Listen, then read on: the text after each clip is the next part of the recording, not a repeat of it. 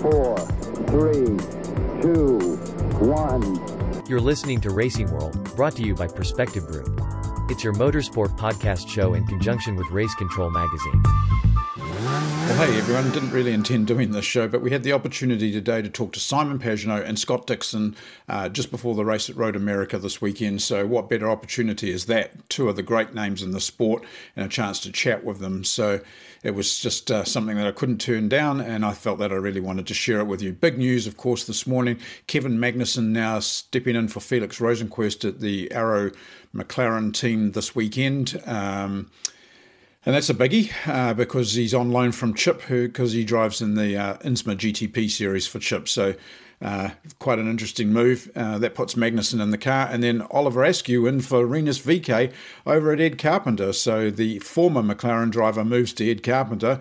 And then the Ganassi sports car driver comes into McLaren. So she's roundabout all over the place this weekend. Interesting thing, though, we've never quite had it before. Two Formula One ex-teammates from Haas Racing, both going to line up on the grid beside each other this weekend. So that's bound to sort of just create some interest, if nothing else.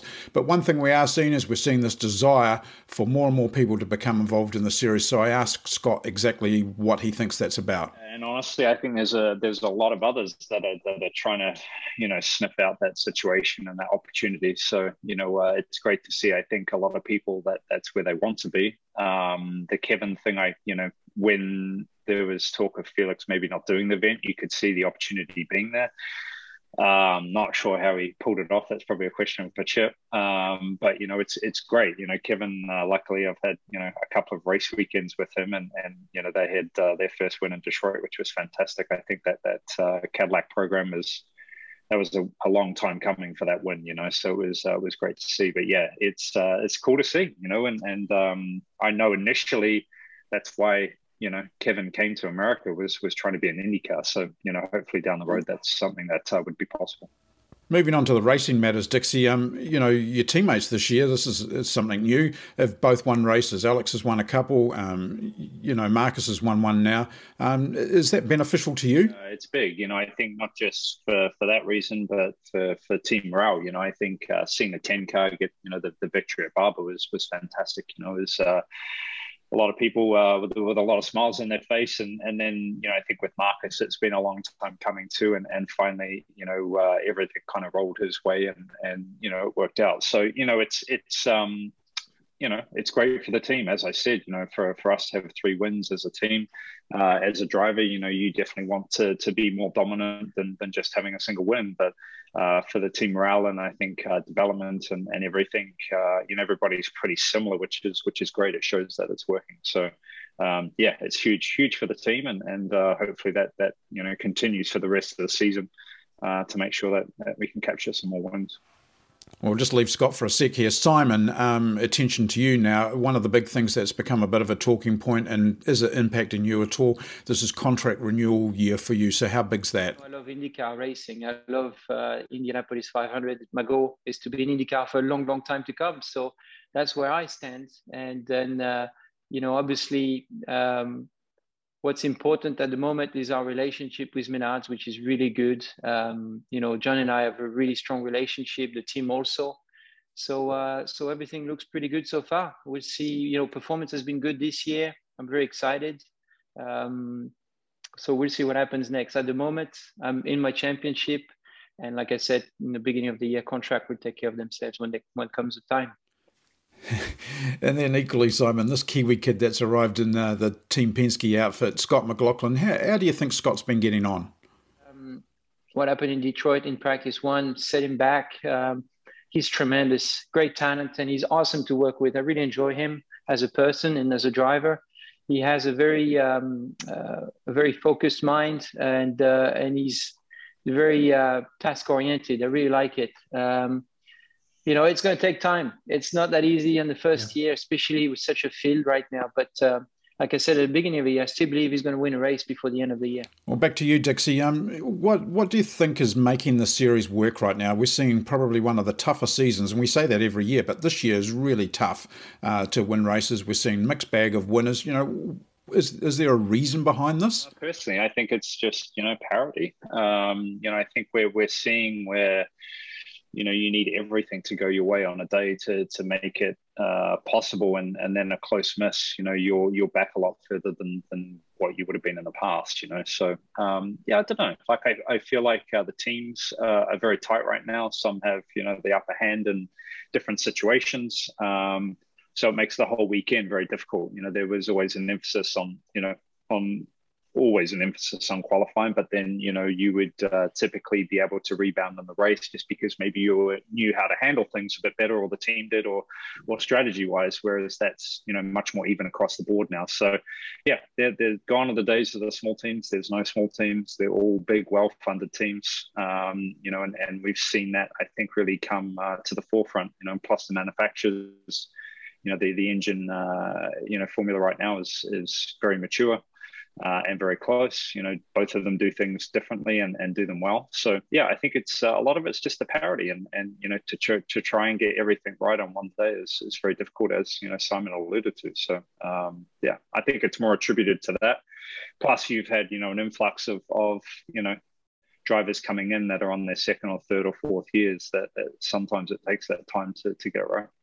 Simon, what's your thoughts on that? I think also I would add that the simulator work help young drivers these days. I know that when I came into IndyCar, there weren't any simulator that I could use to be ready for practice one on any tracks. So now it's totally different. You take a guy like VK, he showed up at Detroit and was on simulator the day before. He had never been there, and he was right on pace. So you have to think about that new technology that's really helping young drivers get ready at a younger age. I tell you what, I wish I had the chance to work like that. And even my simulator at home helps me today.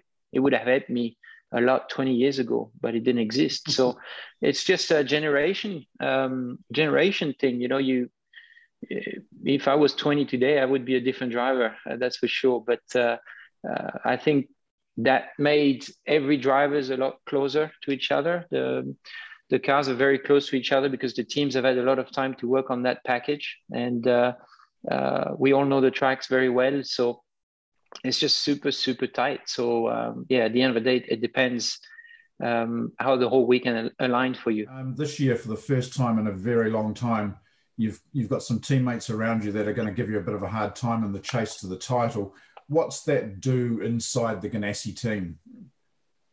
Yeah, I think it's great. I think it's makes it tougher for me. It's a lot more people to learn off, and I think especially with these compressed weekends, there's so much that you can take from each driver, and that's even Jimmy included. Everybody does something just a little bit different, but it's when you're kind of pushing that momentum in one direction, and everybody's kind of behind it and pushing, makes a big difference for everyone. So I think it's been great. I think in the past we've had similar situations that just maybe hasn't rolled along as well for some of the other drivers, which has definitely been frustrating. So as a whole, I think it's huge for Chip. It's huge for the organization, moving forward and for the future. But it also is a huge help to me as well. Well, Scott, we're getting into the road courses, 2 in a row now with Road America and then Mid-Ohio. Is there things that you can take away from that? Then, of course, there's a gap because NBC have their Olympic coverage in the US. So there's effectively a month's no racing now with no Toronto and not looking like a replacement in any way, shape or form. So going into that break, are there things that you think about or take away for that final chase to the championship title? I think, and for our team, you're always learning. So yeah, absolutely. You'll be applying no matter what. I think there's also a testing window that opens up through that period. So I think a lot of teams should have at least one test in that off time. It's a bit of a bummer that we have so many weeks off, obviously with the loss of Toronto and then the natural break for the Olympics and NBC. We'll all be missing racing for that period of time. Whatever you learn each weekend, what we learned from Detroit last weekend, some things will apply to this weekend at Elkhart, even though it's a totally different, kind of style of track and a lot of things are different. So yeah, always trying to evolve. And Simon, equally for you, how do you think that's feeling for you? Since we don't have much testing, we we're applying evolution toward the next weekend. So I feel we feel stronger and stronger every weekend. I felt really, really strong in race 2 in Detroit, better than we were in Detroit 1. And I think that's going to help us certainly even for Road America and certainly going into Mid-Ohio. So definitely going to help us for Nashville as well. So you're always looking forward, always looking at tracks that may be similar. But even if they're not, there's always something you can take out of it for sure. So when it comes to the crunch, if you've got a couple of contenders come Long Beach, each team for themselves? It's kind of always that way. I think for us, we're very open. It's always an open book at Ganassi. There's no real, we don't really ever split off in any way, even for race strategy or anything like that. If you're racing hard at the end, the only thing that Chip asks is that you don't, take each other out, which, for us that, doesn't happen too often, which is good and hopefully won't happen in the future. But yeah, no, once you get to the track and to the race, especially, everybody's trying to win. But again, I think that helps the team in so many ways. If we can be 1, 2, 3, 4, that's the way we're going to do it. And we'll just try and keep it going each weekend. So yeah, no team orders. Oh, thanks very much, Scott. All the best for this back half of the season now. Thanks, Dave. Appreciate it. Well, there you go, team. That's just a quick wrap up with our 2 guests today, Scott Dixon and Simon Pagenaud. Really great to be able to chat with them and get their thoughts on the eve of Road America. Another weekend of back-to-back racing for these guys. 2 races last week at Belle Isle. Now this week at Road America, ultra fast circuit. Really looking forward to it. We'll catch you then with more shows from Racing World.